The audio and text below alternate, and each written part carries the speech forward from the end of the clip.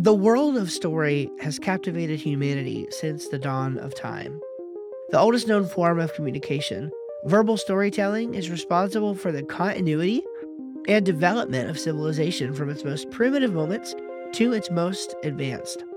Story involves a sense of mystical wonder, but is also a powerful medium for communicating real and concrete ideas that shape people's lives and make them take action. Steve Schramm, marketer, nonfiction writer, and story nerd, and Alex Jagir, fiction writer, wannabe game designer, and story nerd, join forces as worlds collide to discuss how story is the most powerful concept ever known and how it interacts with each and every aspect of our lives, from the most magical to the most mundane. Okay, friends, welcome into another episode of Story World, episode number 17. Alex, how you doing, man? I am doing great, and I've had some episodes before that I've been really excited for. This one might be the number one so far. Does this one take the cake for you? This one takes the cake. So for all you listeners out there, this one we're actually going to be reviewing a movie, a longtime favorite of mine, and then a new favorite of Steve's, Yes. The Prestige. Yes, The Prestige. So, we're gonna just dive right into this because who knows how long we could talk about this. So, Yeah. what I'm gonna do, I want Alex to sort of set up the, this conversation for you with the exact same quote that opens up the movie to kind of get you in the mood for this and to get you thinking about the content of the movie. So, take it away, man. Every great magic trick consists of three parts or acts. The first part is called the pledge. The magician shows you something ordinary, a deck of cards, a bird, or even a man. He shows you this object. Perhaps he asks you to inspect it to see if it's real, unaltered, and normal. But of course, it probably isn't. The second act is called the turn. The magician takes the ordinary something and makes it do something extraordinary. Now you're looking for the secret, but you won't find it because, of course, you're not really looking. You don't really want to know. You want to be fooled. But you wouldn't clap yet because making something disappear isn't quite enough. You have to bring it back. That's why every magic trick has a third act, the hardest part, the part we call the prestige. Yes. Beautiful, and I love how just profound and deep that quote is. It It's like really, almost if there was no more movie behind it. eh, Um, just you that know? quote enough. As someone who's not a magician, I like to just kind of see how they like that definition of it. I mean, from my perspective, it's pretty solid. Yeah, But the quote, in its exactness and its introduction to the movie sets the stage for how refined and exact the movie actually is. It is a perfect opener. yeah, I agree. Now, I something I don't know because I don't know magic other than, growing up watching Penn and Teller and David Blaine and all of that, And which I always found really fascinating. yeah, Um, what a cool theme that you sort of see in this movie all throughout seems to be a a line, between what's real and what isn't. And, mm, um, yeah. and so I was actually wondering how far that goes. I mean, is it true that is this something that they talk about in Magic, the pledge, the turn, and the prestige, or was it made up for the purposes of this movie? Do you know that? I don't I know the actually answer to haven't that. looked at it. I probably have a long time ago. I honestly think that that probably is true. Now, I don't know if a magician creates a trick and every single time he says, all right, what's the pledge? What's the turn? And what's the prestige? Who knows Right. exactly how that is? But I think it's Yeah. more of a general thing, kind of like a movie generally speaking, has a three-part act or Right. books even. But like when I'm outline in my book, I don't necessarily think about it in three parts, even though that's definitely there. You have the introduction, and this is different. The thing that makes this, I guess, first of all, before we keep going, spoilers all around for this movie. We are talking about the movie, what happens. So if you haven't watched it, go watch it. I don't like it, go watch it. It is a fantastic movie. But if you have seen it, great. But the great thing that this movie has, I guess you can just simplify it to a three act scenario, but the movie acts itself as the first part is the pledge, the second part is the turn, and the third part is the prestige. And I imagine we'll probably jump around a lot, but I figured we could kind of take each of those steps in turn and just kind of walk through it, if that sounds good to you. Yeah, yeah, that'd be fantastic. I'm definitely gonna let you sort of lead the discussion because I think you told me you've seen this movie like literally over 100 times. I have not It, seen it once, so I uh, have watched it. I have watched it a lot. I don't know how many times, but yes, I should have kept count because there's been a lot. So just a real quick tidbit. The first time I watched it was I had to have been 13 or 14, I guess, when it came out. I watched it right when it came out. I must have been that old, 14. And I was on a flight back from vacationing, and they played the movie on the plane. And I think it was a loud environment. It wasn't very clear, so I kind of followed along. And this is not a movie where you want to kind of follow along. So right, I just didn't care sure. for it. And then a year or two later, I started to really get into movies again and watch a couple more Christopher Nolan movies. And I was like, oh, The Prestige. I remember kind of watching that, and I watched it, and then watching it fully and sitting down blew my mind. So anyway, that's kind of how I Mhm. started liking it. And my dad loves it as well. We probably watched it together a dozen different times. But so I'll start with the actual kind of plot and setting of the movie. So the Yeah. Prestige is a 2006 mystery thriller film directed by Christopher Nolan, written by Nolan and his brother Jonathan, based on the 1995 novel of the same name. So it is based on a novel from the mid 90s. Uh, Oh, I didn't know that. Oh, yeah, that's a new fact right there I for didn't. me. I knew that he and his brother Jonathan Nolan like wrote it, but like for the movie, but I didn't realize it was actually a book. And there were some changes that they made from the book that I think worked, and we can cover them too when we get to them. But anyway, Uh, the movie in the book, but the movie follows Robert Angier and Alfred Borden, rival stage magicians in London at the end of the 19th century.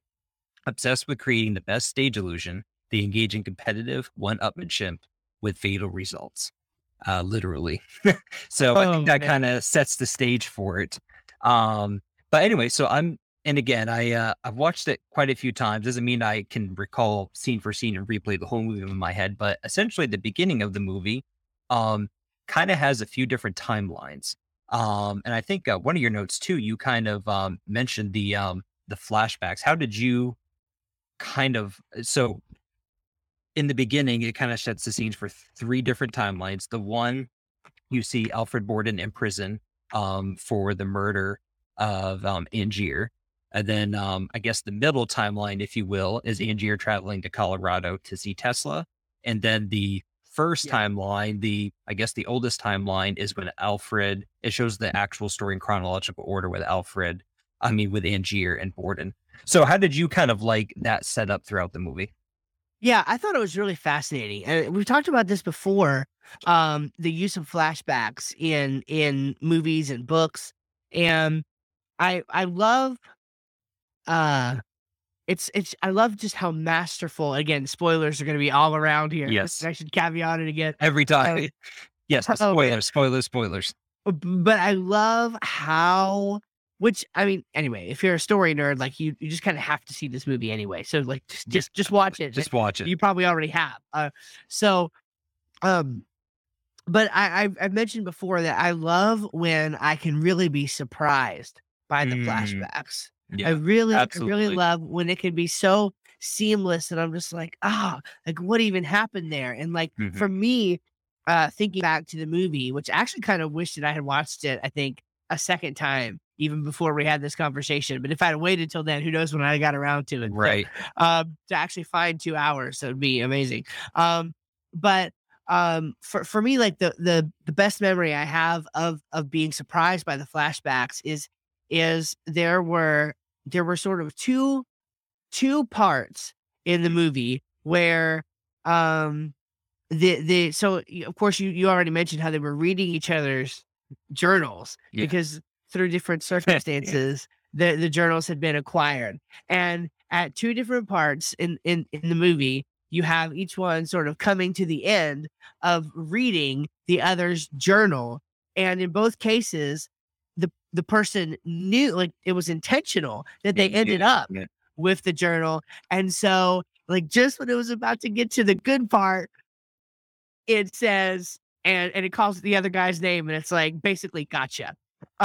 It's And interesting, yeah, and each of those, because I kind of have a point too of touching on there were multiple climaxes in this book, and not just mini ones, but big ones. And the big ones were that I remember I had a friend that I watched it with in college who had never. I shouldn't say that it was at Pensacola Christian College. We weren't allowed to watch movies, but somehow, you know. ugh. So anyway, we watched we watched the Prestige. He had never seen it before, and I remember when the first um reveal happened when Angier was reading the journal in Colorado that he dedicated, I don't know if it was a year or 2 years or 3 years, but I think it was a year of his life going over to see Tesla because that's what Borden's journal led him to.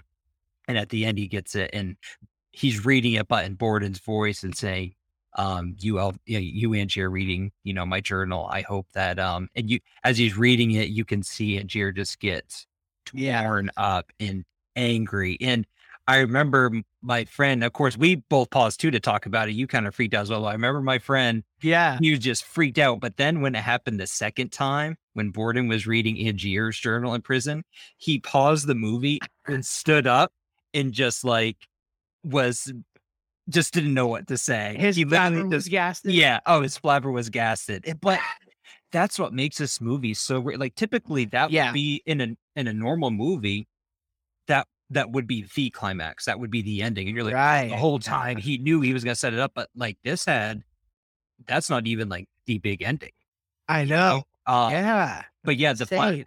the flashbacks and Nolan's known for kind of distorting time in his movies and telling it in very unique ways. We'll have to watch Memento sometime for you to see that. Yes, I would love to. But I think there's just so many ways that they could have messed it up and have it feel awkward or clunky or not hit home, but everything was just set up perfectly in that way. Yeah, I was looking for plot holes. I mean, after it went along, and really, I started thinking back, and I was looking for plot holes, and all the ones that I could think of, I came up with pretty reasonable answers to right away. So I don't think they're actual Yeah. plot holes, but just to kind of put a nail in the coffin there on the flashbacks, at least for now. Yeah, I Yeah. mean, I think I had maybe I didn't pause the movie because it didn't have the controls, but I probably could have. I mean, I had a pretty similar reaction whenever because I honestly didn't expect it. Now, I I didn't expect it either time, but I gotta say I really didn't expect it. More towards the Mhm. end when Yep. Borden was reading Angier's journal, It's and probably 'cause it already happened once and you're getting close to the ending and you're just not expecting yeah, it at all. you're not thinking, like, it's just certainly it's the furthest thing from your mind that the same thing Mhm. is gonna happen But it in hits reverse. but it hits even harder.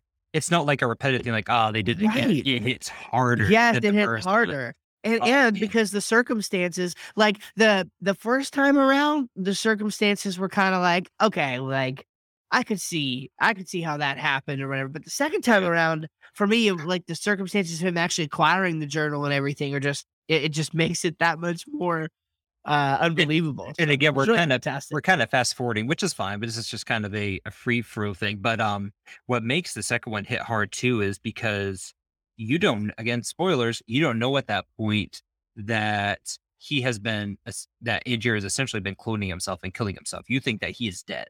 And Exactly. so then when it says that, "Yes, you Borden in the prison cell, for my murder," and I don't know if you remember about that part when he's reading it, Angier, speaking as he's reading it, he kind of whispers it out at the end. It's kind of like a really Yeah. like, and Eerie. for my Yeah. murder. And so Borden's like, how did he know that I was gonna murder him? Just so Yeah. good. But anyway, Love it. so going back to the movie where obviously they kind of work together. And again, we don't have the detail to go through every single scene, but you can tell at the beginning they obviously want to be amazing magicians. And Mhm. Borden's always hitting Yeah. on. Remember, they go to watch that old Asian guy with the fishbowl, and they're Yes. both amazed by it. But Borden's like, the real trick is this when he's outside acting like the crippled. Yes. And you can just see early on hints of him, like, even though Angier in the end goes in my opinion, the more kind of insane route with Yeah. just got everything he does. Borden though, right from the get-go was like, "No, like, this is life. Like, this is how it has to be. Like, this is my Yep. life with secrets," and he was just really serious about it. Kinda like like an idealism, you know? But anyway, so at the beginning, um, so the rope scenario where there's the tank, and then Indier's wife, is obviously up there on stage, and Borden.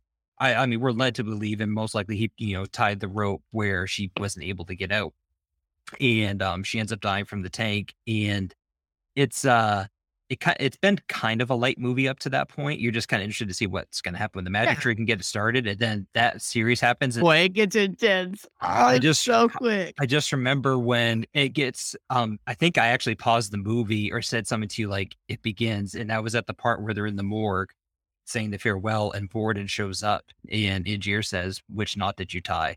And he says, I don't know.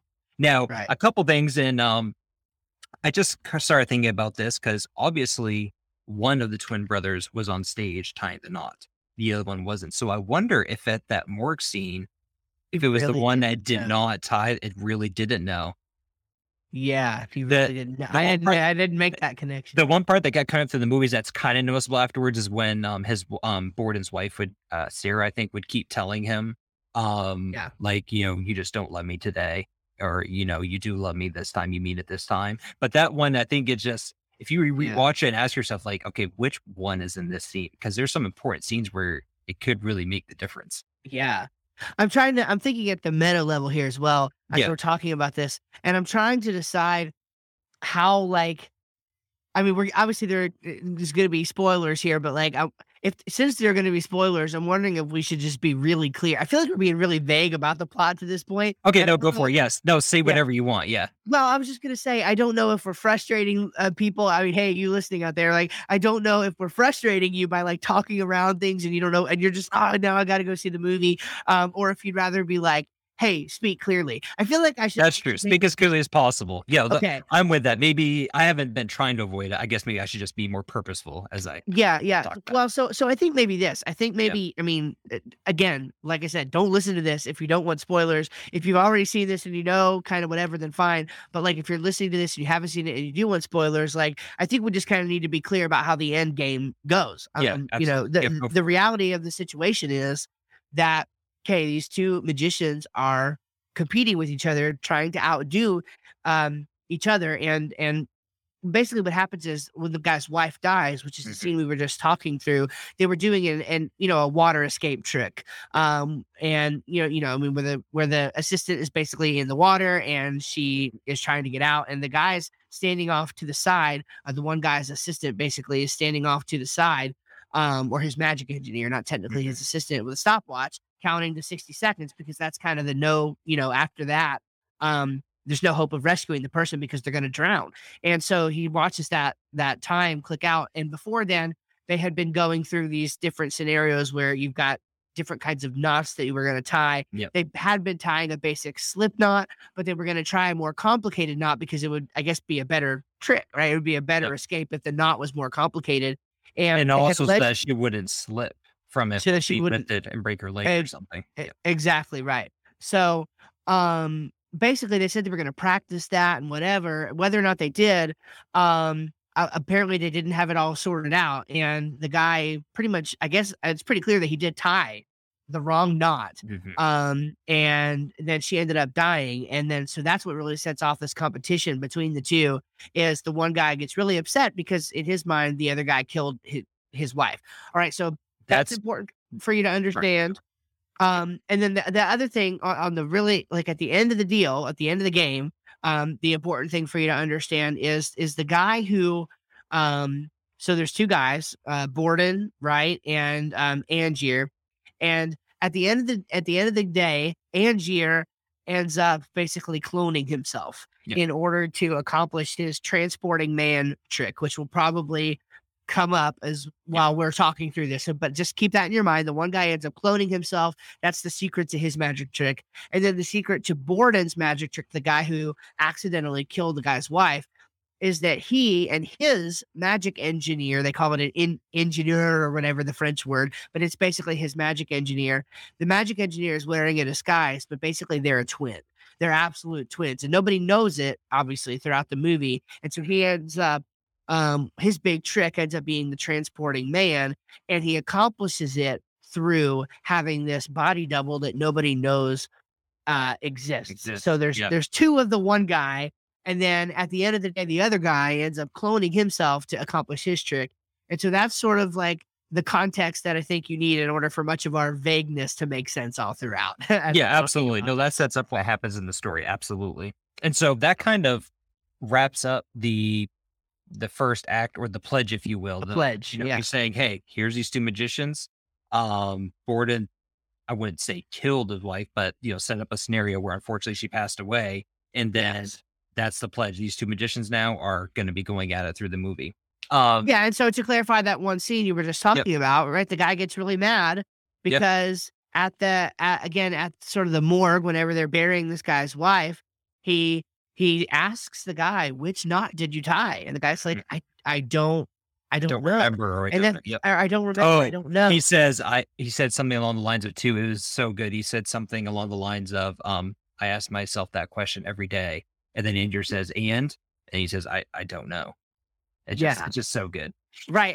And of course you don't have the context that it very well could have been the one who right. Two of them. There's two guys that you find out, at the end. And so it very well could have been the one who just didn't know. So absolutely. And so moving from there, and of course the middle, there's a lot of flashbacks and scenes going back and forth. A couple scenes that I really want to hit hard on. And I guess kind of the very next one is, so I think the next big thing that happens is Borden gets married and they have a kid, and it's kind of rough, money's tight and everything. And he's telling his wife, Sarah, that, he's working on this big magic trick, which ends up being the transported man, but he's doing these smaller shows leading up to it. And at this time, Fallon gets introduced, which of course, let's see that we're talking open now, is his twin brother that you don't realize until the end. But Fallon, known as, Steve and I were trying to look up the French word engineer or whatever, but it's just French for engineer. So basically Fallon is set up to be the guy that helps him set up his tricks and everything. But so Borden and his twin brother, dressed as Fallon, go to this kind of underground magic place, to show off their show, and the crowd's booing him, and he ends up whipping out a gun to do the bullet catch trick. And for anyone familiar with it, I mean, you stick a bullet in a gun, and while you're loading it in, this is in the 19th century, mind you, so while you're loading it in and you take out I don't know what the name of the tool is that goes down the gun barrel. I don't know what it is, but it's like I know what it is, but I can't remember. Yeah. Anyway, the bullet catches it into it, so there's not even a bullet in there. However, Angier, dressed up in some kind of facial hair, kind of dresses up to see what the show's about. He ends up being the chosen volunteer to fire the gun, and when he's handed the gun, he ends up putting a bullet inside. And so Borden turns around, expecting his magic trip, and he comes face to face and he sees Angier. And that scene is so tense because it zooms up and you see Angier's face, and you see him just looking so intensely at Borden. Yeah. I wouldn't even say it was like hate. It was like a, man, I don't know how to describe it. Just like a determination, like he's going to get this guy to confess to tying that knot. And so he says, "Which knot did you tie, Borden?" And Borden says, "I don't know." So anyway, Fallon, the twin brother, sees what's happening, kind of steps in as he fires the bullet. And as he shoots it, it does hit Borden and it takes off. I forget which two fingers, if it was his pinky and ring finger. I think that's that's what I think. I'm pretty sure that's what it was. And so that's kind of the next big scene that happens in Act 2 and really creates a scenario for the twins on how they're going to do their special act. Yeah, that's right. And again, kind of to fast forward there, you end up seeing like what all it takes to actually maintain the persona throughout, right? So obviously, Fallon, which is of course the twin and body double of Borden, all his fingers are intact. So what do you do, Steve? You can't grow new fingers, can you? No, you cannot. You cannot grow new fingers. And so to maintain the persona, they had to literally chop off in a very crude looking way, mind you, in the flashback. Yes, you saw them do this because you don't know this until the very end. Yeah. But yeah, they had to actually chop off the guy's fingers. And then maybe that's a little something too. Like the guy ended up wearing a glove afterward to conceal that. But no, it's not a plot hole because when he was showing up, because they switched out. That's the thing. It wasn't just like one guy was always Fallon and one guy was always the real Borden. they actually switched out. And so they both had to appear to be exactly the same throughout no matter what circumstances Mhm. happened. So if one of them had lost a leg throughout, guess what? The other one was Yep. losing a leg. Like Yep. they just had to do it to It maintain this persona. And that's why it's so like they really mean it when they say that like the magic is like they live it. Like it becomes a Mhm. part of them. It becomes their life. They're so committed to it because that's the nature of the trick. Nothing matters more to them. So One of my kind of moving on, but one of my favorite scenes in the movie. I have so many favorite scenes in the movie. I'm gonna say that probably several times. One of my favorite scenes in the movie is when Olivia, the new assistant, comes on and starts assisting Angier, and he ends up going to see Borden's show, the Transported Man, his big yeah. one. And I love this part because after he goes to the show, it kind of skips the show and it shows Angier sitting at the in his studio or whatever, and Olivia's there talking to him, and she says, "Well, what did you think?" And he's like taking off his disguise because he didn't want to be seen there. And the music kind of builds up, and he says like something along, "It's the best magic trick I've ever seen." And Yeah. essentially, of course, if you see the movie, what it is Borden has a rubber ball, and there's two doors up on stage, quite separated. I don't know if it's 30 feet or something like that. Yeah. He bounces the ball to the other door, steps into the one that he's in front of, closes it, and then he pops out of the other one. But two things here, of course, at the end, it's his twin coming out, his double. But in the movie, I like this part because I don't know if you remember, Steve, they don't show you the trick right away. Do you remember that? Instead, so Andrew says, Yeah. best trick I've ever seen, and all you hear, all you kind of see, um, what's it, Cutter's face. So Cutter is Angier's engineer. You see Cutter's Yeah. face just kind of watch, and you hear the ball hit the stage, and then like a couple people clap, and then it kind of goes on discussing how like he doesn't dress it up enough and he delivers it poorly, and that's when the arguments ensue about Angier and Cutter arguing about Angier thinks there's something more than it being a double.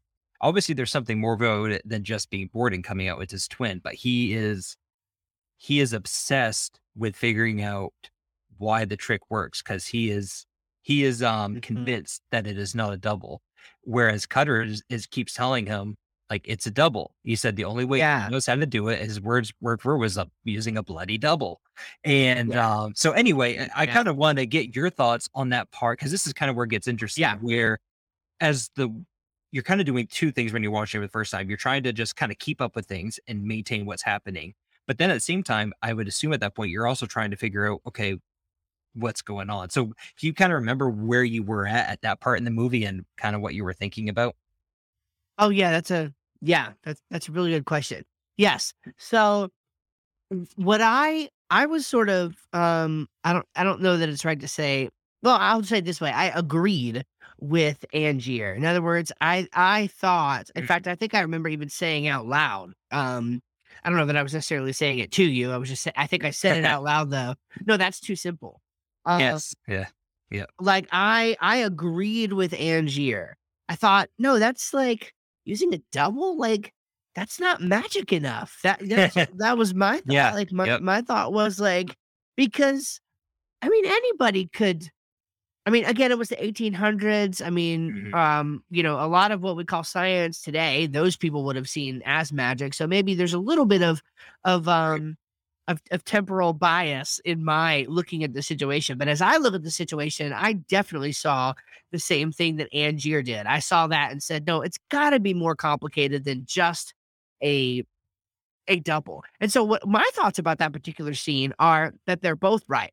Um now Cutter, of course, was like, no, it has to be a double. Like you said, a bloody double. Yeah. It's Yeah. got It to has to it, be. it's got to be a double, and I don't remember the exact circumstances, you Mhm. probably do, that ensued, but they ended up for Angier to go ahead and copy that trick to start with, they ended up going ahead and actually getting a double. Yeah. So they did finally go ahead and decide to do that. But, again, like I say, I think there was some truth to it for both of them because in the one sense, it's with Angier, um, it's like, yeah, there has to be more to it than this. It turns out there was more to it. It wasn't just a double, it was his twin. And to me, I think that sort of justifies Angier's supposition. Like, okay, it was a double, sure, but like it's not Mhm. boring. It's not, oh, we went out and found somebody who looks a lot like me and Mhm. dressed them up and whatever. Now, ironically, because Cutter was so convinced that it was a double, that's what they went out and did. And I just thought it was so I almost saw it as Cutter, I don't want to say giving up in this case, but like just again, just sort of bending to what to me would have been boring magic. Just, oh, we'll go Mhm. find a Yeah, guy that looks kind of like this other guy, that's a great point. dress him up a Yep. lot more and whatever. And so while it was a double, it was just boring. You're right. And Cutter was not impressed with the trick. He's like, "We can do that better." I forget exactly what yeah, he said, but basically like, "Yeah." exactly, Yep. because the point was that Borden had very little showmanship, whereas Angier had a ton of showmanship. Yep. So, basically, the point The was, greatest all showman, we one need might is a say. double. The greatest showman. Nice one, nice Yeah. one, nice one.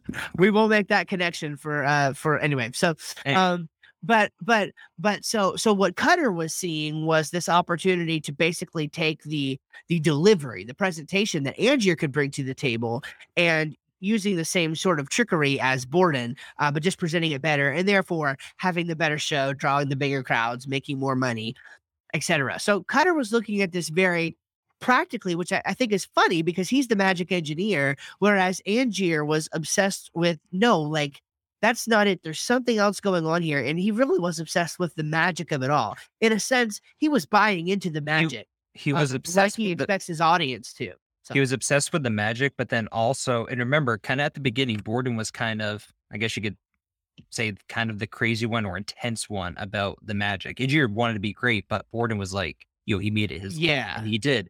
But this is kind of it transitions to Angier being obsessed with being better than him, and yeah, it that's really right. starts eating. And I think it's a really good transition. The one thing too about how Angier thinks that there's more to it, which there was, just not to the extreme that he thought, although it was pretty extreme. But and then Cutter was like, it's a double, so he was right technically. But the thing that again, what makes the movie just so great is that it would be one Well, thing. Scarlett Johansson and Piper Perabo in the same movie. In my opinion, that's what makes it great. But There whatever you you're go. gonna say, I'm sure is important too.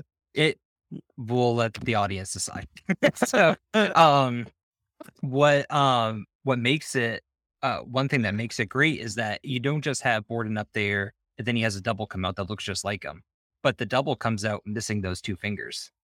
And so when they're arguing Right. about this, Olivia says it's this, like, she agrees with Angier. She says it's the same man because he's Yeah, fingers. And that that's at that right. because at that part you're hearing them argue, try to figure out. And then when she says that, you're like, oh my gosh, like that for me, I remember going back and Yeah. kind of one of the first like times I watched it, because I think there was a time between the first and second one I watched it that I kind of forgot some stuff. And I was like, man, like Mm. cutters make sense that it's a double. And then I got to thinking, but if it really is, where can you find a double that's missing those two fingers? And for me, that part was like there at that part, I kind of knew as long as it was delivered well, I Yeah. knew that I was something big was going to happen at the end of the movie. Yeah. I couldn't figure That's it a out, great but point. like I just you knew something big was going to happen. And that's Yeah. when you start to wonder like, okay, is it real magic? Is this movie going to show something about real magic happening, or like something has to be Yeah, going you're on? right. Oh well, okay. Let's go ahead and we'll do the story world thing and tie this into my realm for just a minute. Yes. So really, what was happening? That was a very strategically planned, um, piece that was written into the script in order um, to make the reader or the watcher side with Angier. I mean, that was the point. The point was to remove that obstacle, right? Cutter introduced this obstacle of, oh duh, it's a double. But she comes back in and says, no, like they were missing the fingers. Yep. And so that's gonna make you just not even think anymore down Cutter's path, right? Yep. Immediately when they start to go down the road of getting the double, for Angier's show, you immediately start to think that they're giving in, that they're actually just not going as far as Borden because whatever Borden's doing is the real thing. Like, so just that one little Yeah. misdirect Just that one happens. little thing.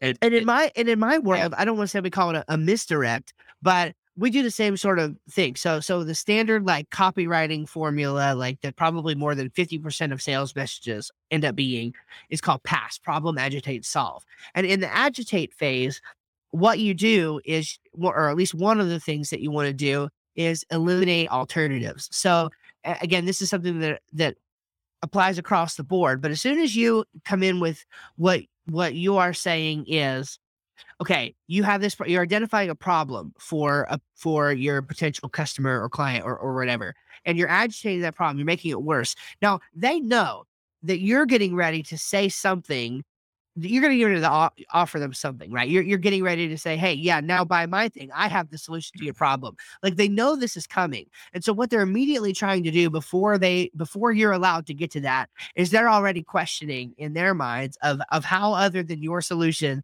they can go ahead and do it. And so how can they solve their problem on their own without even needing your solution? That is always, I Mhm. don't, like, if you think about this at the, like, actual meta level, next time Gotcha. you're considering a product or a service and you're being marketed to, think about this, because I almost Mm. guarantee it's happening. I've And so, noticed that before. Just yeah, that's a big yeah, thing.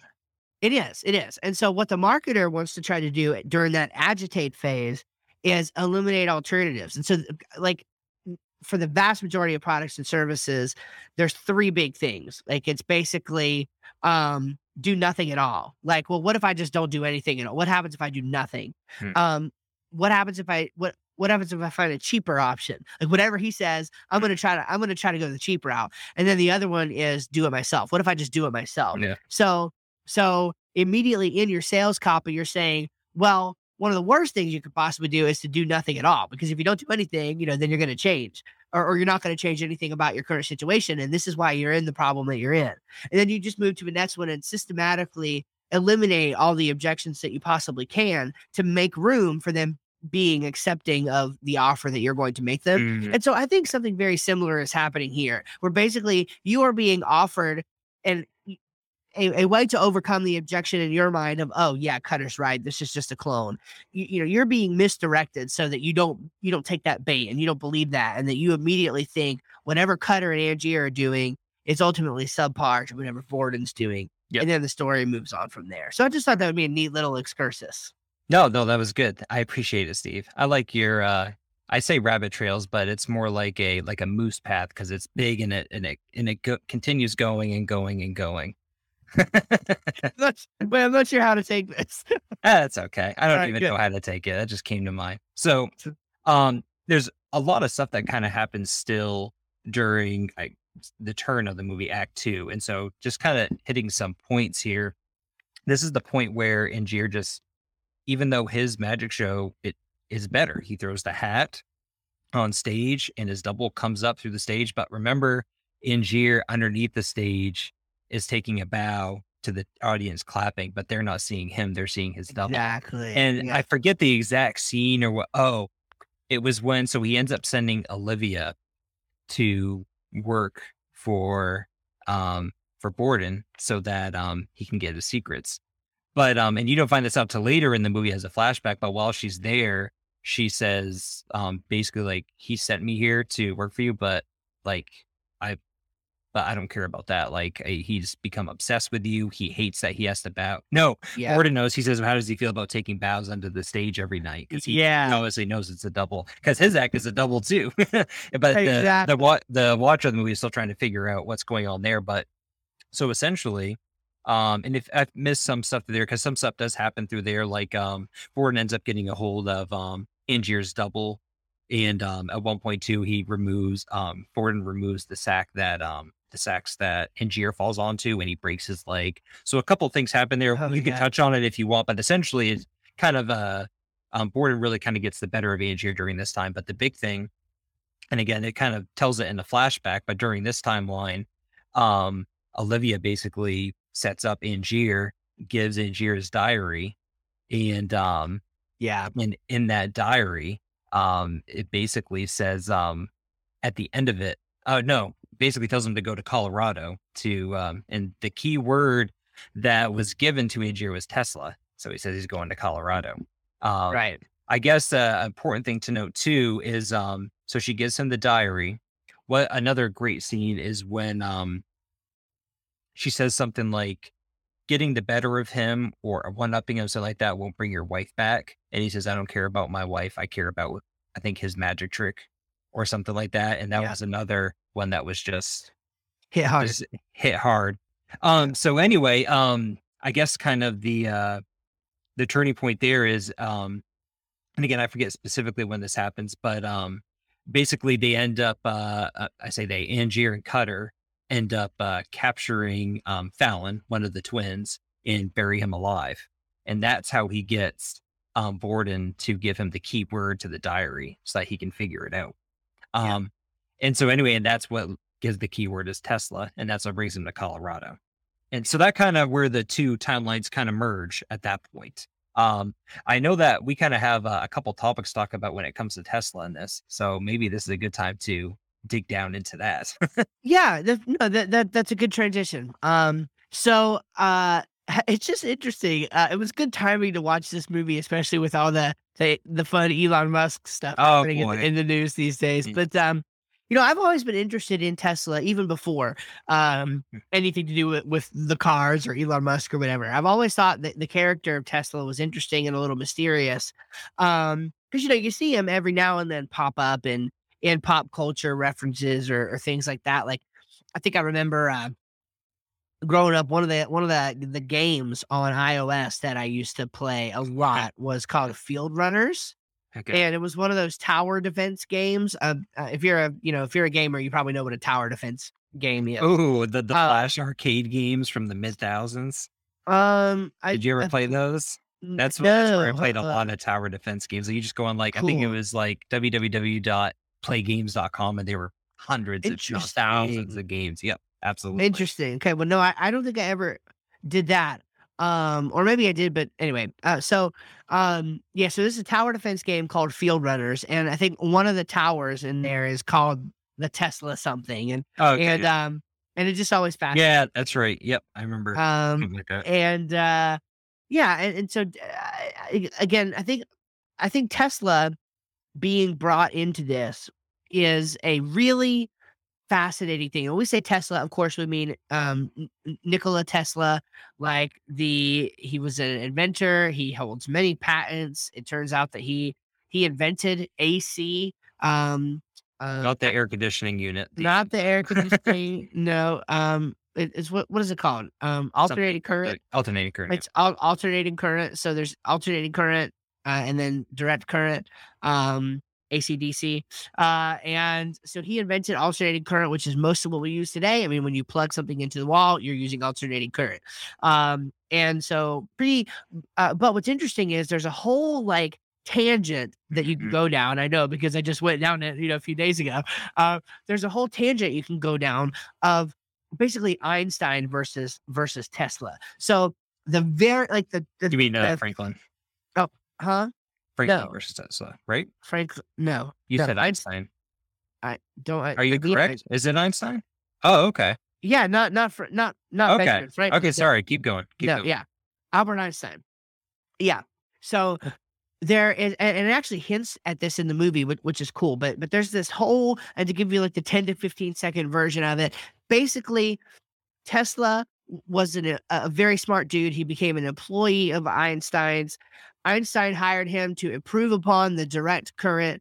And instead he tried to prove that the alternating current was the better way to go. And Einstein didn't like that. And so Tesla sort of left and promoted his own thing, pushed his own thing. And unfortunately, the way it all shook out is Tesla was the better inventor, but Einstein was the better marketer. Okay. And there's a lot of lessons that can be learned in there, especially as a marketing guy. One lesson, though, is the nice guy doesn't always win. The right guy doesn't always win. I promise you, in your history books, you learn a billion times more about Albert Einstein than you did about Nikola Tesla. But Tesla is arguably more important in the development of electricity. I mean, even radio. Radio is something that I forget the guy's name, but some other dude got credit for the invention of radio, and it was really Tesla's invention. I can go back to the Einstein thing. I said Franklin, but wasn't it Thomas Edison? Yes, it was. We were both wrong. I was like, no, Benjamin Franklin was from 100 years before, but I was like, Einstein doesn't make sense. Thomas Edison. I'm so sorry. Yes, so Thomas Edison. Both. Okay. We're on the same page now. We were both wrong. At That least was I bad. said E. At least I had an E. You had an F. You're moving up the Yeah. alphabet. Um, Okay. yeah, that was terrible. Anyway, Anyway. so Thomas Edison. I should know this because New Jersey, Edison, New Jersey. I've been there. Anyway, so that's where I grew up. So anyway, Thomas Edison.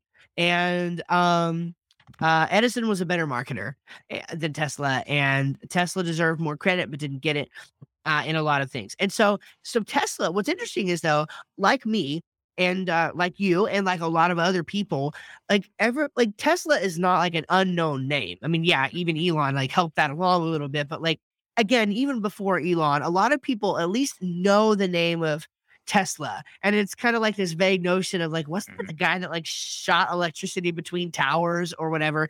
And what this movie brilliantly does, and presumably the book as well, but what this movie brilliantly does is trades on that fact. It sort of uses the fact that you know a little bit about Tesla, but not a whole lot as currency, as mental currency for you. To kind of fill in the blanks, you kind of go with it like, okay, what's the movie have to say about him? That's right. That's right. And it kind of presents an opportunity here for some historical fiction. Yes. And because like again, one of the crazy things about this is like, yeah, this is like late 1800s or whatever when this movie is set. And we have a lot of, again, just bias because of when we live and where we live.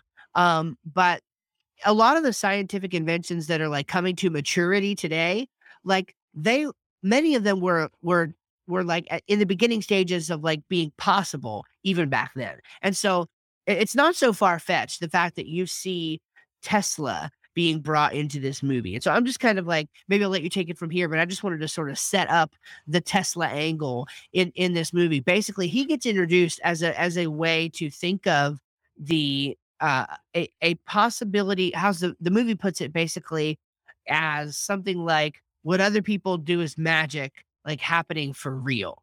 And Tesla is supposed to be able to help accomplish this in the movie. Yeah, so I guess two things to talk on it because we talked about this quite a bit too right after the movie because it is a weird part of the movie. Just to kind of breathe. Yeah. He ends up getting Tesla provides Angier with a machine that clones himself. So obviously that the movie so far has been, I'd say, 100% like realistic. There's nothing that's Yeah. that's like fantastic or sci-fi about it. It's just it is what it is. So up to that part, and so when you introduce Tesla, a question comes up: is it too far fetched to fit in this fairly normal movie? And so that is the one thing about the movie where I could see someone having a problem with it. I remember the first time I watched it, I was like, okay, that seems like what do you say? Is it called jumping the shark? Yeah, I was gonna read a little bit Yeah. about that if that's okay. Yeah, go for Happy it. to hear. No, go for it. Go do that. Then I can get back to my other point. That's fine. Okay. Okay, yes. So I mentioned to Alex that we might call this jumping the shark. And this is something that I'm just going to read what it means and then I'll explain. So this is right from Wikipedia, the ultimate source of internet truth. The idiom jumping the shark was coined in 1985 by John Hine in response to a 1977 episode from the 5th season of the American sitcom Happy Days. I think I said 1977 episode from the 5th season of the American sitcom Happy Days, in which Fonzie, Henry Winkler, jumps over a shark while on water skis. The phrase is pejorative, excuse me, and is used to argue that a creative outlet or work appears to be making a misguided attempt at generating new attention or publicity for something that is perceived once to have been widely popular, but is no longer. So, it's probably not a direct parallel, but the Yeah. reason why I sort of use this analogy when I was talking to Alex is I thought that maybe because again, everything, if you could see in the movie, like to this point, like they're obviously showing you the watcher, the viewer, the behind the scenes of many of these magic tricks, right? And so they're like most of them, in fact, you're seeing like a lot of the like mechanical devices, and you're even seeing there's this one scene with birds, right? The magic trick is with birds, and basically like the like this is how Borden and his wife meet because they're in this little shop and they're watching the magic trick or whatever, and the guy does this trick and it Mhm. appears that the bird lives. And then so Borden notices this kid who's really interested in the magic, goes up to him, and he's like, I assure you, or he was had this horrified look on his face, about the bird being killed or whatever. And he was like, I assure you, like the bird's just fine or whatever. And showed him the new bird, and he's like, well, what about his brother? Mhm. Um, and he's like, oh, you're a smart one, aren't you? And Yeah. it ends up that the kid, like his mom, becomes his Borden's future wife. So anyway, the point there is that like you see a lot of this gruesome, very realistic stuff that goes into the magic. Well, then in comes Tesla, Mhm. and uh, uh, again, I some of the Tesla stuff, I think as the movie progressed was okay. I think where I really got the thought about jumping the shark, or in other words, in this context, introducing something that Mhm. seems wildly fantastic in Yeah. comparison to the rest of the realisticness of the rest of the movie, was at the very end. And so basically the last scene of the movie is you basically see just a room full of water tanks with clones. And we'll explain some of that. But basically you see a room full of dead clones as a result of Angier using this machine that Tesla created, and Angier using it in his magic tricks. And you see all these dead clones. And at that point, I had the brief thought of, oh, well, did the movie just kind of punt itself into absurdity there? Did it jump the shark? And I actually don't think so, after considering it, but that was my first thought. So anyway, there's that, and I'll let you take it from there. Yeah, so, I guess one of the so, yeah, kinda go along with what you were saying is I think that it would seem like I guess, like, a scapegoat or something like, "Hey, let's just fit this in to make it tie together." I think the reason why it is not that is when you like what you said, when you really think about it, um, how purposeful that setup was to tie in a lot of different, for instance, how Angier's, wife died, by drowning. Yeah. And so that is the way he basically obviously, he ends up living, but his clone, which is still himself, Yeah. ends up drowning just like his wife did. And one thing that is, I don't know if it doesn't show directly if this was his way of coping with it, but, at the beginning when at his wife's funeral, Cutter says that he met a sailor once who had drowned and come back to life resuscitated, said that drowning felt like going home. It was like a peaceful experience. And then so I think that is one way where he kind of said, like, okay, like, I'm killing myself every night, killing my clone, but at least I'm not, it's not as bad as what it could be. Um, Yeah. and so that really ties in a lot there. And then also, kind of like what you were saying, how there's two different things here. Science really helped a lot with magic in the beginning, like where you were mentioning with the table opening and the bird dying in the cage, with the and I don't know if this is a real instrument, but the one that on his back where the bird could live. A lot of science up and lifts and pulleys and all sorts of stuff helped with that. And so I think it was just a great and Tesla said that one thing, and again, I don't know how this is true to his real life, but he said when his first invention or the first time he brought something to the market, people hailed him as like a hero or a visionary. And the second Yeah. time he did, he was a cast out and no one wanted anything to do with him.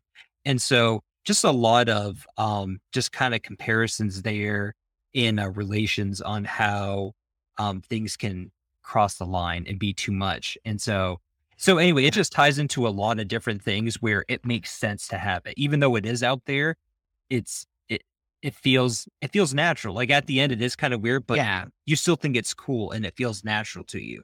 Like there's Yeah. some movies that introduce stuff like that where it doesn't feel natural. I can't even at the top of my head, but you're like, that's just too weird, and it kind of ruins the movie. But this, if anything, makes it seem like, wow, like that's kind of creepy or that's odd.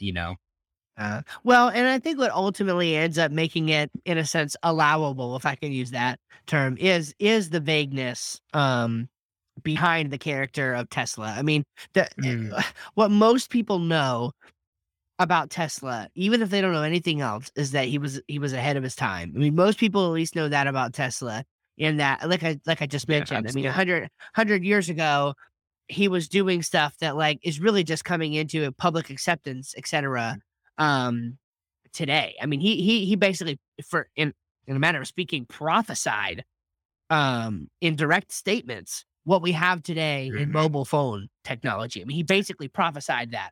And so and by the way, today we can, no, not to the degree which um not to the degree cognitively that the movie suggests in this cloning, because it basically in the movie what ends up happening is these clones that are made of Angier are direct, like they have his It is memories him. and It is everything else. him. It Yeah. is him. It is him again. It is another him.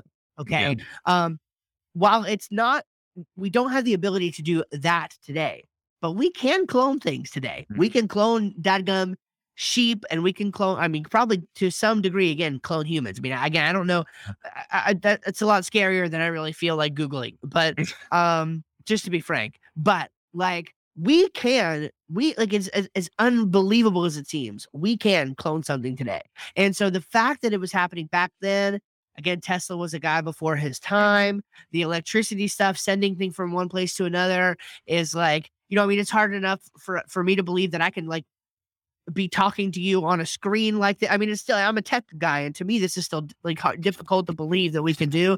Um, Yeah. so I think it's allowable. I don't think it's jumping the shark. At first I thought I did, but then when I thought about it more, and especially the weirdness behind Tesla, I think it's something that you could totally believe. Maybe we're kind of being a dead horse here, but just something that popped in my mind is how, like he said that, like, I think it was Tesla that was saying that man can only handle like one change, like at a time. He can't jump.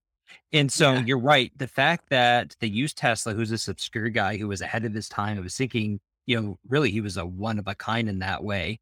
Where like we you said, we can clone things today. So it's almost it's believable because it's not like taking 10 steps that he's cloning himself for the oh yeah, watcher. It's like taking 2 steps. It's like that's kind of odd, but it was Tesla. It, theoretically it could be possible in this world. So it's yeah, believable enough where it's like that. yeah, And for like sure. it would be one thing if he went over there and Tesla had like it went super nuts with like a lab underground and you had like almost like Attack of the Clones in Star Wars where you had like these clone people walking out and he has like this laboratory and everything.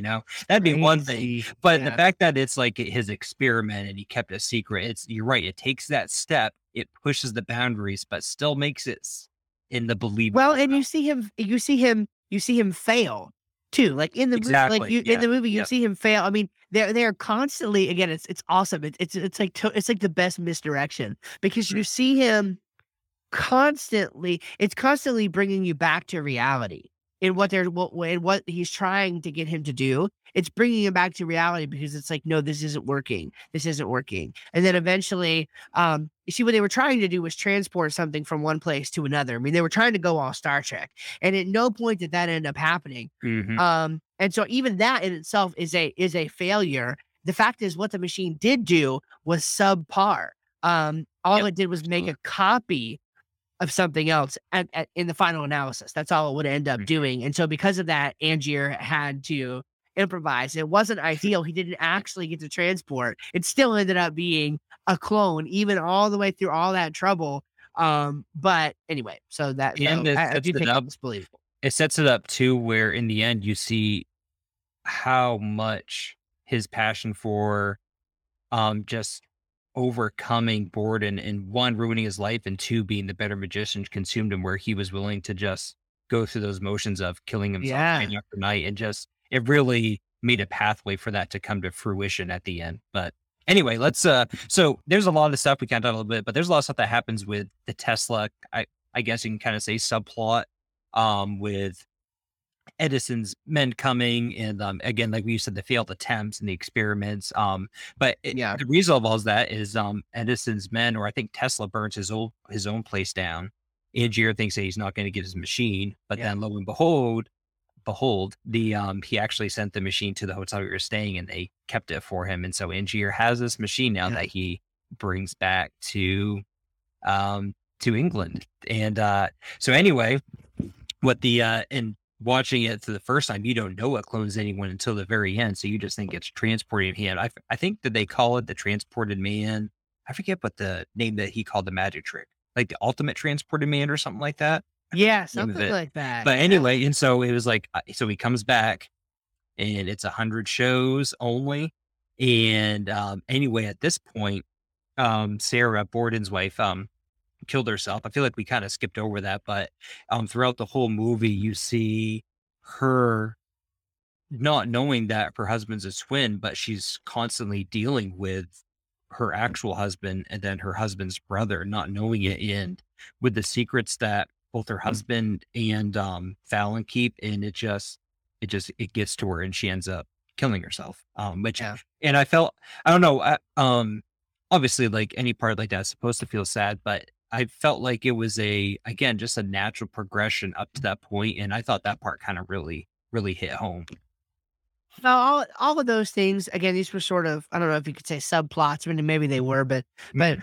these were all things that sort of reinforced, um, how seriously they took the magic, right? Like, how serious this persona was to them. In both cases, um, the magic preserving the magic was obviously more important than preserving the relationship for Borden. Mhm. And then for Angier, like you mentioned that scene earlier where he's getting frustrated and he's like, it's not about her, it's about this trick. Mhm. Um, and so for both of them, all of these things as you go along, again, just I keep using the word misdirection. A point that I wanted to make anyway, and I'm going to go ahead and check it off my list here, is that the entire movie felt like a magic trick to me. And it is, It's it's it set up is. that way.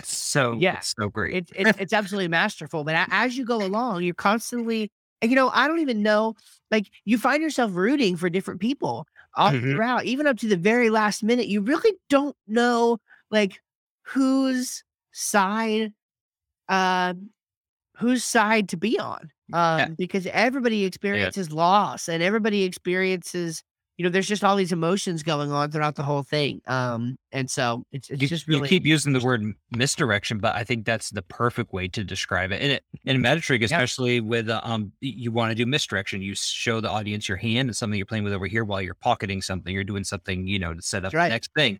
In this movie, I forget. I was reading one review of it, and I forget the writer of it worded it very eloquently, but basically says that Christopher Nolan dangles the answer in front of you through the whole movie, but he just keeps you so far enough in looking at this direction, that direction, where Yes. you don't know it until the very end. But yeah, you have, like what you said, for lack of a better term, subplots with Tesla and then Sarah Borden's wife, and then Olivia stepping into the picture and then reading the journal and getting kind of, a climax there, and thinking, oh man, that's his journal. He knew he was going to read it. You have all these little things going on that, even though at some point you almost forget about the transported man at points. You forget that the Yeah. thing is, oh, how does Borden do his trick? Because you're focusing on all this other stuff. And so anyway, he does that very well. So anyway, so now we're at the part where uh Olivia is sitting down. I don't know if you remember the specific scene, but it was after Sarah died. Olivia was sitting down with Borden in the restaurant. And at this time, it's Borden's, I know they're both Borden, but it's Borden's brother, the one who actually does love Olivia and did not love Sarah because that wasn't his wife. And he says, still keeping the secret, he says, I love you. I didn't love Sarah, because that's true. He never did, but she thinks he's kind of crazy. She says, you could be sitting somewhere else with some other woman telling her the same exact thing.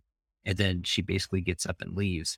Yeah. But before she goes, she says, he's back, they're saying it's the most like magnificent trick in the world or something to that effect. And so obviously Borden can't help himself. And he, and I guess his brother too, go and they watch the magic trick. And so Angier steps into the machine and it transports him up on the stage. Of course, at this point, if it's your first time watching, you think, okay, wow, it's transporting up there. But in Yeah. reality, he's falling through I don't know what it's called. I'm blanking here, but A trapdoor. trap door on the stage into the tank where he drowns. And then the clone, which is still Angier, is, you know, and he finally gets show him where he can actually be the Yes. prestige and have people cheer for him. And that's what he's always wanted. Well, not everything he's always wanted, because ultimately he knows that Borden cannot keep away from knowing his trick because it's Right. better than his. So even though Angier's the one that's obsessed with overcoming it, he still knows that Borden has that in him. And I remember a couple really good scenes in here. Do you remember throughout this where it shows Borden yelling at Fallon in their, studio, like, Yes. why, like, can't you figure him out? Like, why can't you beat him? And it just shows how frustrated they are with Yeah. not being able to figure it out.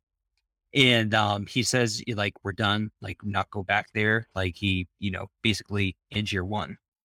But apparently one of the brothers still wanted to figure it out. And so this is kind of, I'm kind of going faster to get to this part, but like, is there anything you want to add for during this area, or are you good to kind of go to? No, I don't Okay. think so. I think this is probably where some of the details get a little blurry for me, having Okay. it only Gotcha. having been my first time through. So I'm gonna let Gotcha. So I'll walk through it. Okay. So Angier just knows that Borden is going to want to inspect that thing and come up on stage and see what's happening. And so he's looking for him dressed in disguise coming up on stage. And so the night happens where, um, Angier sees Borden come up, and he knows he's going to be going downstage to see what's up with the trick.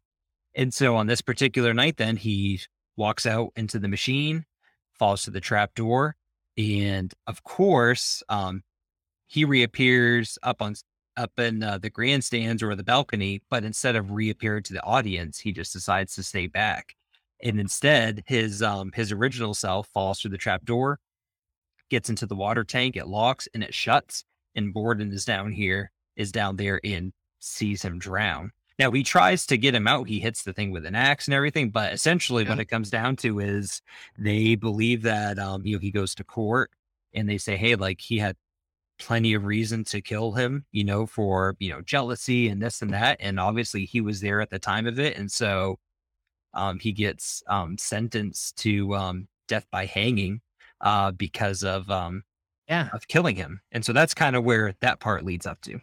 Yeah, and for me, and I'm just assuming that what happened to me, I'm almost like unsure, in a sense, but I'm kind of assuming that what happened to me is what was meant to happen to me, and what maybe happened to other people. At that point, I was thinking, because again, the clone thing had not been introduced yet, and so at that point, my sort of thought was that the trapdoor thing, because again, they did this with, like, literally, they talked about it intentionally.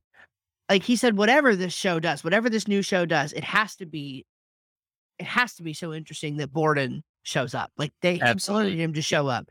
And so I personally thought that the trapdoor thing was not like happening every time. Like I thought that the trapdoor thing was a one-time thing for the night when they knew Borden was there. So at this And point, you literally thought he was being transported. No yeah, I cloning. still, Yep. yeah, I still, because Yep. I didn't have any reason to suspect Oh yeah. cloning. Why I not? mean, Yep. you've seen the movie 100 times, but I haven't, right? Right. And so for Yeah. me at this point, I have no reason to suspect um that cloning is what happened. The only reason that I would have to suspect it is that, like, the last time that you see the machine working Hmm. when it's at Tesla's shop, it's only it's only cloning. But like the conversation that they have at that point is, oh, obviously we still have He's some gonna kinks to work out work the out. kinks. And Yes. so we think, and so the viewer thinks, oh, well, he's going to work out the kinks. And because we all know at this point what the goal is to make this thing transport you. And so through all the testing that you see, um, Angier do, you're just thinking, oh yeah, the machine is obviously working. This is a no brainer. And so I thought that sort of the ultimate, at this point, Angier has very little left to lose. I mean, his wife, Absolutely. his first wife died, right? His love interest, like after he kind of kicked her um out he used her, right, to get to Borden. I mean, even Cutter really didn't have that much to do with him. I mean, he was sort of like Mhm. There was nothing really left for him to live for. And so I was kind of thinking that the ultimate, that he would be willing to pay the ultimate price of death if it basically meant execution Burning the world down. for Yep. Borden as well, right? Just Yep. basically burning up the whole thing. And so at this point, I thought the whole idea was, okay, Angier goes down the trapdoor, basically posthumously frames Borden for murder. And in my mind, what further cemented this was that when this happened, again, every other night, just 10 seconds after the trick like really went off, you would hear the crowd go off for the prestige and everything. But in this time, Mm. there was no crowd reaction. Everybody was like waiting for the trick to happen. And so again, here I was thinking, well, yeah, there's obviously no clone. I Yeah. wasn't even thinking there was obviously no clone. It didn't even enter my mind at all because it was like, oh no, here's the guy. He's here He's dead. drowning in There this he is. thing. Yep. He is drowning himself to frame Borden for murder. Because again, the trial, like about the trial in the prison, because Right. that's Yep. going That's along happening. with flashbacks all throughout the movie. And so at that point, I'm thinking, oh man, this guy legit killed himself in order to get, because he knew that if this guy was successfully pinned for murder, that he would get, he would have to hang, he would get, executed as well. And so that's it. Everybody dies and everybody loses everything, scorched earth kind of idea. That's kind of where my mind was at this point in the movie. And that's really interesting. It's been so long since I watched it the first time. I forget what I was thinking at a certain point. So it's nice to hear kind of you walk through it. He kind of talks about it at the end, Angier does, but just put yourself in Angier's mind where he turns around, not that specific night, but every night that it's gone well and he is the prestige, and he steps on that thing and he's so calm, but in that moment he knows he's killing himself. And not just killing himself, but like drowning, which I would assume is extremely painful. And so he knows he is going to die, but then he also knows he's going to live. But then here's the thing. So he dies, and then literally himself is cloned, and he comes out and he's the prestige. But then still though, that whole time he's like, I'm going to have to drown again. Like it's just a weird cycle where every single time he knows he's going to drown. It's crazy. Yes, and it's important to remember, again, because for the person who now knows that he was actually cloning himself instead, that clone, when that clone steps out, has all the memories, literally right up until the second, that he was cloned through the thing and the guy went through the trap door. That's where kind of the memory gets severed, because that's the moment of the clone happening. And so, point being, it's consistent that there was no prestige that happened at the end of that trick, because the cloned Angier knew what the other Angier did, that he killed himself. And so it was already part of the plan. Yep. Not to show up as the prestige, because everybody had to think that he was dead. So everybody would think that Angier is the one who, or that Borden rather, drowned Angier, and then the story, goes on. And so I don't know if now is when we should introduce the mysterious Lord Caldwell or whatever his name was, or if that's coming in your mind. Well, I was actually going to ask you about one thing first for you to tell something, because I think it was an interesting take on, we both had two very different takes on it, and I think they're both good, about when Angier cloned himself for the first time and saw his clone, why didn't he just keep the clone and just have a legit double literally as himself? And why didn't he just stick with that? And you had a really good thought about it. I thought that would be good to bring up. Yeah, well, and now I feel pressure, right? I hope I say the same thing that I said. No, you're good. You're good. If not, maybe you can refresh my memory. But my thought was, well, because then you still have two distinct. If he keeps that clone, you still have two distinct personalities existing at the same time, and one of them would always not actually be the prestige, because at that moment you have a separate consciousness, even though it's the same. It's literally an exact clone with the same memories and everything right up to that moment. It still could not it still, at the end of the day, would not be him truly being the Prestige, because whichever one was below the stage or wherever to make the trick happen would still be Would still taking be there. from the bow below the stage. And so I think that in order for this to be consistent, it couldn't just be a clone. And the other thing that I thought, which I think these two go hand in hand, I don't think those are right or wrong. I think they're just compatible, is that um, if he did it that way, he would still just be using a double. There would be nothing interesting there than what he'd done before. So even though it is himself, the Yeah, trick right. essentially is a double. And then of course, obviously, the main reason, which is should just be mentioned, is that in that scenario, I guess he could ultimately frame Borden, but this is just a better setup for it. Yeah. But in any case, so moving on, yes. So Lord Caldwell. So why don't you why don't you take it on your view of Lord Caldwell? Because you kind of said you had a hunch it had to involve Angier. Yeah. So remember that the one of the things floating in the back of the mind of Angier, well, actually not in the back of the mind, it was really very much at the forefront of his mind, is he wanted to know the secret to the trick. Because remember, he still doesn't know. Right. Okay. Yep. Angier still through all of this stuff, Angier still has no idea that it is actually a twin brother. Okay. There's literally, you don't find this out until the very last scene Yep. of the entire movie. Okay. So, of course, now we who have seen the whole movie have the benefit of knowing that there's a clone out there who didn't show up for the Prestige. And there were two characters that I was skeptical about throughout the whole movie. Fallon, which is the engineer for Borden, who ends up being the twin brother. So I was right to be skeptical about him. He didn't speak. It was just weird, right? He had what seemed to be close relationships with people, and yet he never spoke a word. So it was just really strange. And the other one was this Lord Caldwell figure. I think I'm saying his name right. Lord Caldwell. Yep.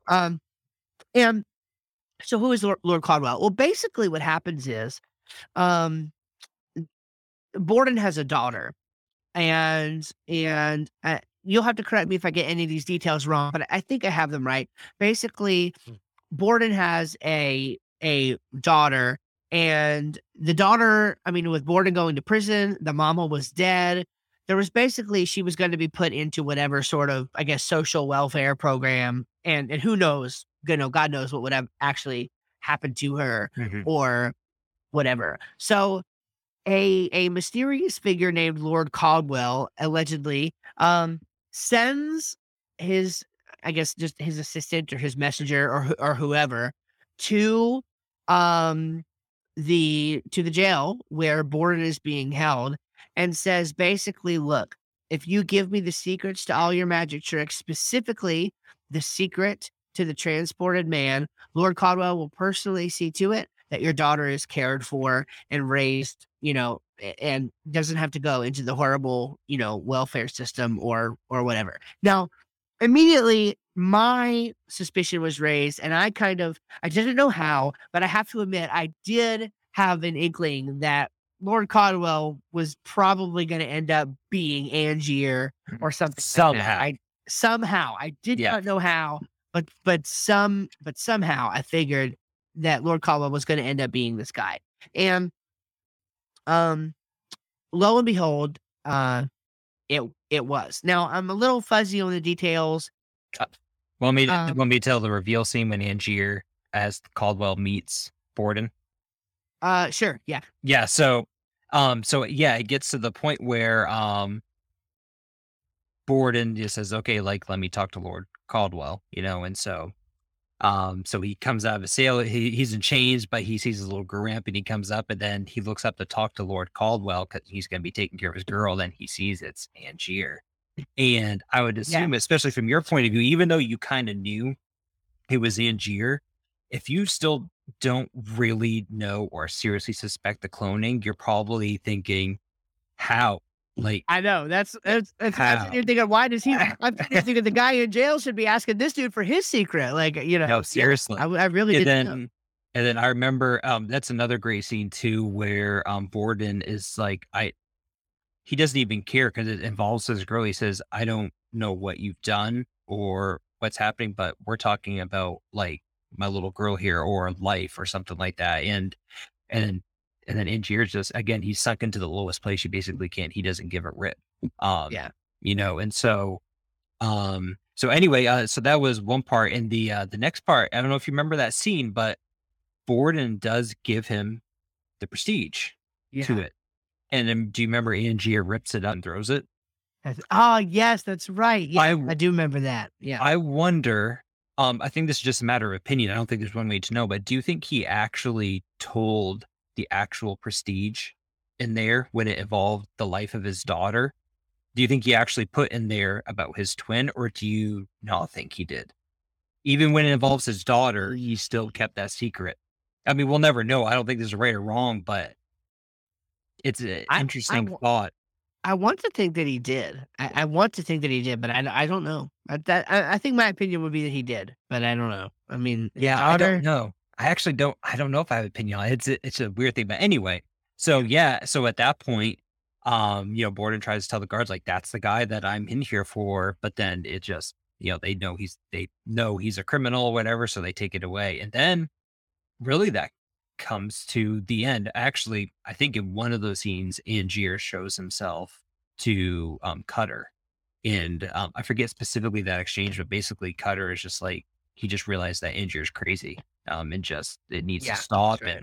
And so yeah, and so then this Yeah, gets to the big finale. yeah, So basically, uh it's kind of goes back and forth. There's two scenes going on and it kind of goes back and forth rapidly, but Borden is it's his night to be hung or hanged, whatever it is. And so he yeah. goes into the courthouse and well actually before this, Borden has a last conversation with Fallon, who is his twin, but you still don't know it at Yeah. this point.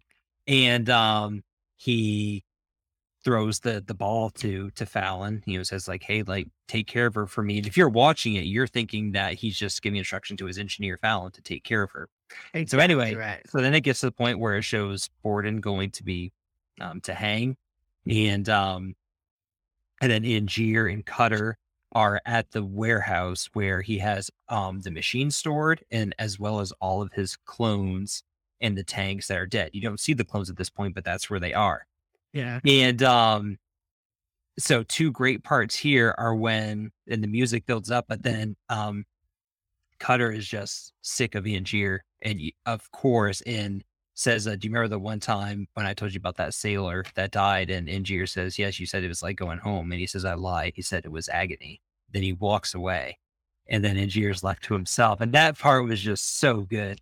You just and it tied in with the Right. music too, and you just know something tense is going to happen. Yeah, we are about to find out that he experienced that same agony time after time after time Exactly. after time. Yeah. And so then in the same time, Borden's getting hanged. And do you remember what his last words were before he got hanged? Yes. Yes. Yeah. I was gonna ask you. Yeah. So he Yeah. says abracadabra and then boom. And I think they make the sound of his neck snapping if when I remember it. So Borden's dead. So you see Yeah. Borden Well. died. Well. Even before that, something that I liked was that he when he tells the guard, right? Yes. Is it watch Yes. closely or It's just either are like you watching closely? are you watching close? And Yeah, so 'cause that's a theme that repeats throughout the movie. I guess Yeah. to kind of really focus on that part, if it's your first time watching the movie, you know that Borden's being hanged, but he tells the guard, "Are you watching closely?" It Yeah. as the person watching it first, at least I would think, and I do remember feeling this part, I'm just like, I'm thinking, I know something's coming up that's gonna blow me away, but I just don't know That what it is. my that was my thought exactly. I thought I have no idea. I mean, like it seems like an impossible Yep. situation to escape. It's And he's like, but he just gives off this idea that no, it's getting ready to go down. and I just wanna give a shout out to the writing Oh and my the gosh. filming and the directing where they're like, off the top of my head, I know if I probably think about it, I could think of it, but off the top of my head, there's no other movie that brings me that intensity at the end of the movie like The Prestige did. There's just no other like it. In Yeah. those final moments. Yep. So anyway, you see Borden hang, then it goes to Angier in the warehouse, and he hears a noise and he holds it up and he says like Cutter. He thinks it's Cutter, and then the ball gets thrown at him from the shadows. Borden's ball that he used in his trick, and then a gunshot comes out of the darkness and shoots Angier, and he falls to the ground. And then that's when the ball drops and rolls away. And then you see a guy stop it with his foot and then bend down. You see the missing fingers. And lo and behold, it's Borden standing there. Yeah. And not Fallon in his makeup, but Borden. And oh, what a great moment that is when you just saw him die in the last scene. And there he is. So what and it happens pretty quickly. So maybe you didn't have enough time to think about it, but like right after that, Angier says like a twin, like he realizes it immediately. But when you saw Borden though reach down and you saw him alive, did you think like twin, or were you like, how is this possible? Like, it just kind of, do you remember what your thoughts were there? Again, it happened so quickly, maybe you weren't really quite thinking about it. Yeah, I do remember the exact moment watching it. And I like they said it did happen so fast that they actually narrated what was happening before I could even think about what was happening. And so my only thought was like, I knew something was jacked up about Fallon the entire time. I also knew that legitimately the Borden dude, I mean, his neck just legit snapped across town. So like, I kind of just had those two facts in tension the entire time. And when he said a twin, immediately it was like, duh. Like that, it made immediate sense to me. And then all these thoughts came rushing in of different scenes throughout the movie. And then basically from then until the end of the rest of the night, you and me talking about it. Oh my gosh. Yeah. More and more things became clear about the misdirection and everything. That moment was like the catalyst of everything. Yeah. There's a lot of stuff too that obviously we didn't cover, but like Steve and I talked after the movie, how there's not one filler scene in that movie. Every scene is important, and again, dangles in front of you. Hey, here's what's happening. Like it's right here, but you just overlook it time and time again. And so, in the end, and Borden and Angier have that exchange where, even at the end, they're both kind of saying how much each had to sacrifice more than the other. So, Borden's, and then that's when you see, Borden's twin, cutting off his two fingers. And then that's where you see one of them loving Sarah and the other loving Olivia. And then in the end, Sarah kills herself, and then the other one loses Olivia. And then of course, like one of them dies in the end. One of them does get hanged and dies. And then at this point, Borden doesn't know that Angier has cloned himself still. He doesn't. Right. And this comes to another one of my favorite parts of the movie, where at the very end, the warehouse starts being burnt down because of the lantern that fell, and Borden walks away.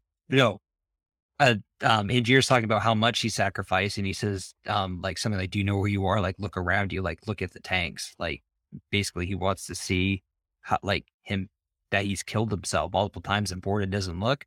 But then at the end, and it's such a great scene, Michael Caine is narrating, as Cutter. And I have the quote here. He says, "Now you're looking for the secret, but you won't find it because, of course, you're not really looking. You don't really want to work it out. You want to be fooled." And at that moment, Borden is walking out, and he hasn't looked at the clones. He still doesn't know. But then before he leaves the warehouse, he finally does turn around because he's still curious on what Angier was talking about. And that's when you see all the dead clones of Angier killing himself. And just up until the very end, even the movie just nails it every single step of the way. Yeah, that's it. And I just had, thinking about it, if I were to go back and watch it again now, like I would be looking for so many different connections that I promise you I would see tons of new things, even more than I had already thought of. And it really, I have to say, I mean, again, I'm not usually one to just so quickly put a movie in my top 3 to 5. I honestly, like, I'm having a hard time. I mean, I love movies, don't get me wrong, but like, other than Apollo 13, I'm having a really hard time thinking of what would be my next one. And honestly, it may be Armageddon for me, Yeah, but just because I love that so much. yeah. But like the writing was way better in the Prestige That's than something that, Armageddon. and like, You know, we wrote off a couple quotes and, talked a little bit about specific scenes, but, yeah, I mean, and especially once you've watched it even a few times and you go back and you don't have to focus on what's happened, you can really focus on the dialogue and the scene for scene, the word for word, and oh yeah, like what Steve and I were saying, there's nothing in there that's filler. Every single thing in there is purposeful, and we were kinda talking afterwards, obviously, even with this, it's still subjective whether you like it or not, but it almost comes down to it being a near objectively amazing movie. right. Just from the Yeah. facts of looking of how it was made, you could almost make a case for it. Yeah, it's almost like regardless of taste in movie, like the subjective thing, like that almost doesn't even matter in this case. The writing is just so objectively good that as writing and as movies go, um, as Eh, stories go, yep, really, and it's the hard to get structure of it much all. better. And the structure of it all, and the mix, that fine line between fantasy and reality. Mhm. Um, Yep. you know, Something that I thought was cool, and this is kinda like Yeah. my last point. We've covered all my little points, that I wanted to kinda talk through. Um, I just thought this was really, interesting. So if you look at the IMDb entry for this movie, every, like, main, character has an entry except for Fallon, right? Who was the twin who plays the, That's pretty engineer cool. um, for Borden. But now again, um, Angier's engineer was played by Michael Caine, a very famous actor. So I mean, they're definitely going to have him in the credits. But it's really strange that Fallon, who was just as visible, even though he didn't say a word, he was an important part of the movie, and he has no credit. And Mhm. so I have right. I mean, I'm looking in hindsight. I get hindsight Right. privileges of looking at the movie now, but I wonder if anyone ever made that connection. If a really smart, Mm. person would have somehow been able to make that connection pretty much immediately. Like, oh, how strange that this guy doesn't get an entry, in the casting Mhm. for the movie. Like, who plays Fallon? Because if you saw that, then that would give They're it kinda, away, yeah, of exactly. course, That's right? good And that so they it's lifted out. I think it's just I think it's just a really fascinating thing. Again, I don't want to get like too crazy here, okay? I don't want to go too meta, but this is another like really weird way that the movie actually like toes the line between fantasy and reality. Mhm. Like I don't know, I can't think of another example of this. Maybe you can. I don't know. I can't think of another example where the plot of the movie, like, part of protecting the plot of the movie is leaving a main character out of the casting. Mm. Um, Yeah. I don't know that I've ever maybe I'm making 2 No, examples I of don't think this. so. I've never noticed I it don't either. know that I have ever seen this. I mean, it would spoil the plot of the movie if a main character, in this case, had been given a Mhm. casting credit. Um, So, and that's just cool.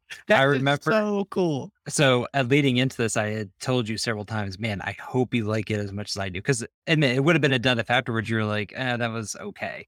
But I remember something you said to me at the end, after a couple different things, you said something along the lines of, "Man, it was kind of a bad movie to start out with watching some of your favorites because I just think everything's gonna pale in comparison to this one." You said something along those lines, and Yeah. it's kinda true. Like, there'll be some other great movies we watch, but it's, it in this movie too, uh, obviously this is, like, very overstated, being a little dramatic, but it kinda makes me sad almost because, like, this movie came out in '06, and every even great movies that I've watched since then just has never been able to give me that amazing feel that this one did at the end of it. Yeah. Like, I keep saying, Mhm. man, in Christopher Nolan movies since then have been amazing. You got Inception, you have Interstellar, which is another fantastic one, but Interstellar comes, in my opinion, pretty close. Anyway, but even all Can't wait to those, see that one. oh, it's so good. But even with all that, just The Prestige,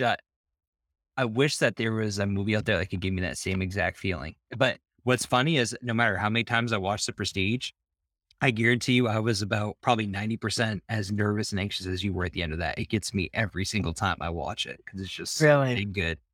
I Yeah. want to kind of end my thing on, so I did maybe not enough research because I'm sure there probably is a legit plot hole, but I just Googled like the Prestige plot holes, and Steve, I think, kind of did the same thing. And pretty much every avenue was, okay, like, yeah, that's possible, but, really it's not.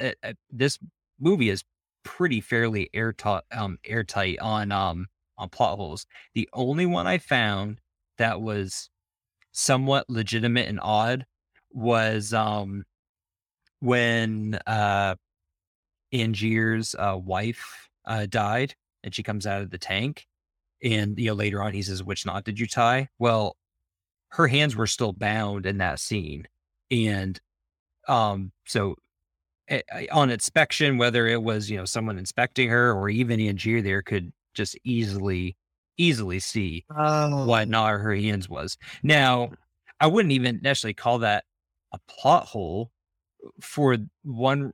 I guess one reason is it doesn't matter. Like if it was the bad knot that he tied or the wrong knot or the knot that eventually kind of led to her death, Injir would still be out to get him. Now, maybe what could right. change is maybe he could like try to make a court case against him, but or and then again, another thing is someone in a rush could have untied that knot right then and there in the midst of all the confusion or something. So it's not, I wouldn't necessarily call that a plot hole, like, oh wow, that kind of destroys the whole movie because it doesn't. But that's the one thing I Yeah. found that was actually a legitimate kind of, oh, that's a little odd. But that's the only Yeah. thing I found. The only thing. Mhm. Yeah. Yeah, I think that could be reasonably explained. I Yeah. mean, at Exactly. that Even with that, I mean, even Angier, I mean, at that point, I mean, she's coming out of the tank, like, this he focus was in is not shock. anywhere Yeah, gonna be on what absolutely. knot it was. It was like, no, like, why like, get her breathing, you know? Exactly. Even Um, with that, there's so many legitimate reasons why they wouldn't notice. yeah. And so one thing I want to add that I didn't tell you before, I don't think I told you before, maybe I did, is that in the book version, I think the movie made this change. I think the change that the movie made was excellent. I guess in the book, instead of them reading each other's journals, I haven't read the book, I just read about it, that instead it was like one of their or both of their like grandkids reading it, and so, like, kinda telling the story through that way. So, I think there were probably still some really cool reveals through there, but I think the movie is just delivers it much better with how Borden Oh, Wright that's is a in nice prison, and change. so I think Yeah. that was sometimes, movies make the change for the better. I think that was one. Yeah. Steve, That's beautiful. we thought this was gonna be a Cool. quick episode. It was not. No, it was not. Of course not. It never yeah. Oh, it's good. I there was so much to say about this. Again, So I good. loved it. I'm definitely going to watch it And now again. I our feel wives like wanna watch it, so I think we're gonna have a movie night, we said, at some point, I and I know. just So can't wait for excited. that again to watch it. I know it's gonna be so good. I'm gonna be on the edge of my seat again the entire time, I'm sure. Probably just because I just want to be like, I know, know, like, but yeah, yeah, how do I absolutely. keep it to myself? So it's good. Thank you everybody for listening. We'll get to our stories of the week here real quick, but yeah, I mean this has been a cool discussion. So hope you enjoyed it. Yeah, absolutely. Yeah, and if you if you listen to this whole thing and have not watched the movie, even with knowing the spoilers, watch it because it's that good, and you'll For sure. still feel the Definitely watch it. intensity of it. If you're a story nerd, you have to see this movie. You could Absolutely. learn from it. I mean, you could absolutely learn from it. Um, so yeah, anyway, I guess story of the week. What's funny is I don't know if you were serious about it, but I'm okay with the shared story of the week, or I'm just gonna go with Elon again. Go for it. Go for it. So, and again, I won't touch on it too much, but I just you know what? Sometimes the timelines mess up. Maybe we've already talked about this. I forget when it happened, but yeah, basically just Elon buying Twitter and them accepting the deal. Um, I guess the only thing that I just kind of want to touch on that's it's interesting just because of people's different reactions. Where so on the one side, I definitely understand where I think Elon's getting into something more that he doesn't quite understand.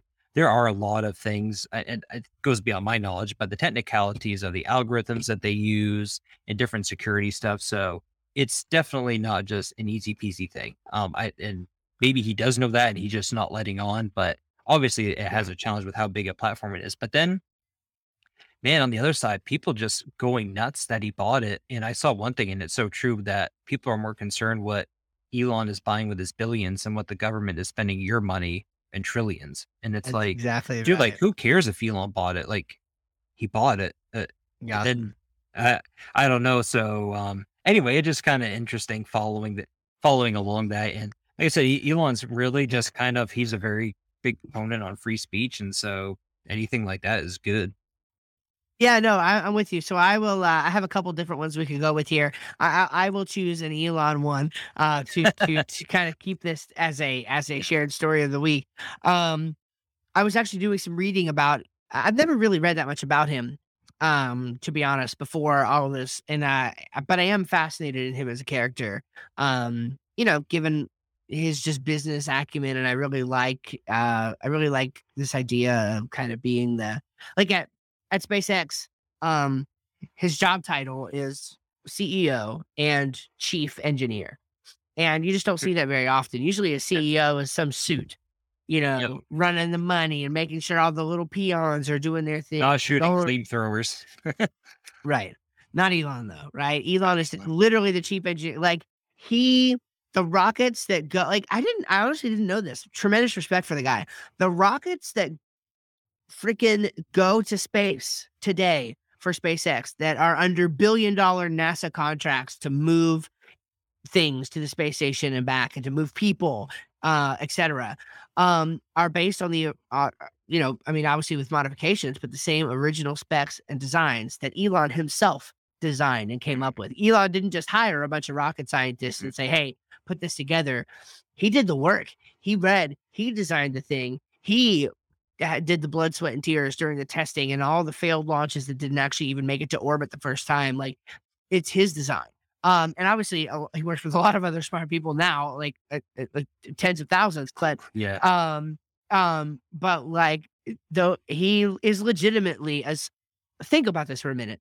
He's legitimately a self-trained rocket scientist. Mhm. Think about that for Insane. 2 seconds. A Yeah. self-trained rocket scientist. Okay. Um, and you mentioned about the algorithms and stuff. I mean, most people don't know, but like that was his background, coding. He was so he founded what's called X.com, which later got bought by PayPal, and for a short time he was the CEO of PayPal. Yep. Um, Yep. so It's just everyone legitimately forgets that little tidbit. right? Yeah, no, totally knows knows his stuff in that regard. But what I wanted to say, one of the interesting pieces of history that I found is that twice in his history of since the late 90s, um, of owning companies, being at the helm of these companies, twice has the board of directors not fired him totally, but ousted him from the CEO position as Mhm. being incompetent or inexperienced as a CEO. And when you think about the fact that today he is the CEO of like 5 companies, literally the richest man on the planet, um, it's really hard to imagine Elon Musk being ousted as the CEO because he didn't know what he was doing. It's funny. And it also reminds me of when Disney was famously Mhm. while Disney Right. was fired from a job back, in his early career for a lack of imagination. It's And so crazy. it just all goes to say, like, kind of the lesson to learn is that perception is not always reality, right?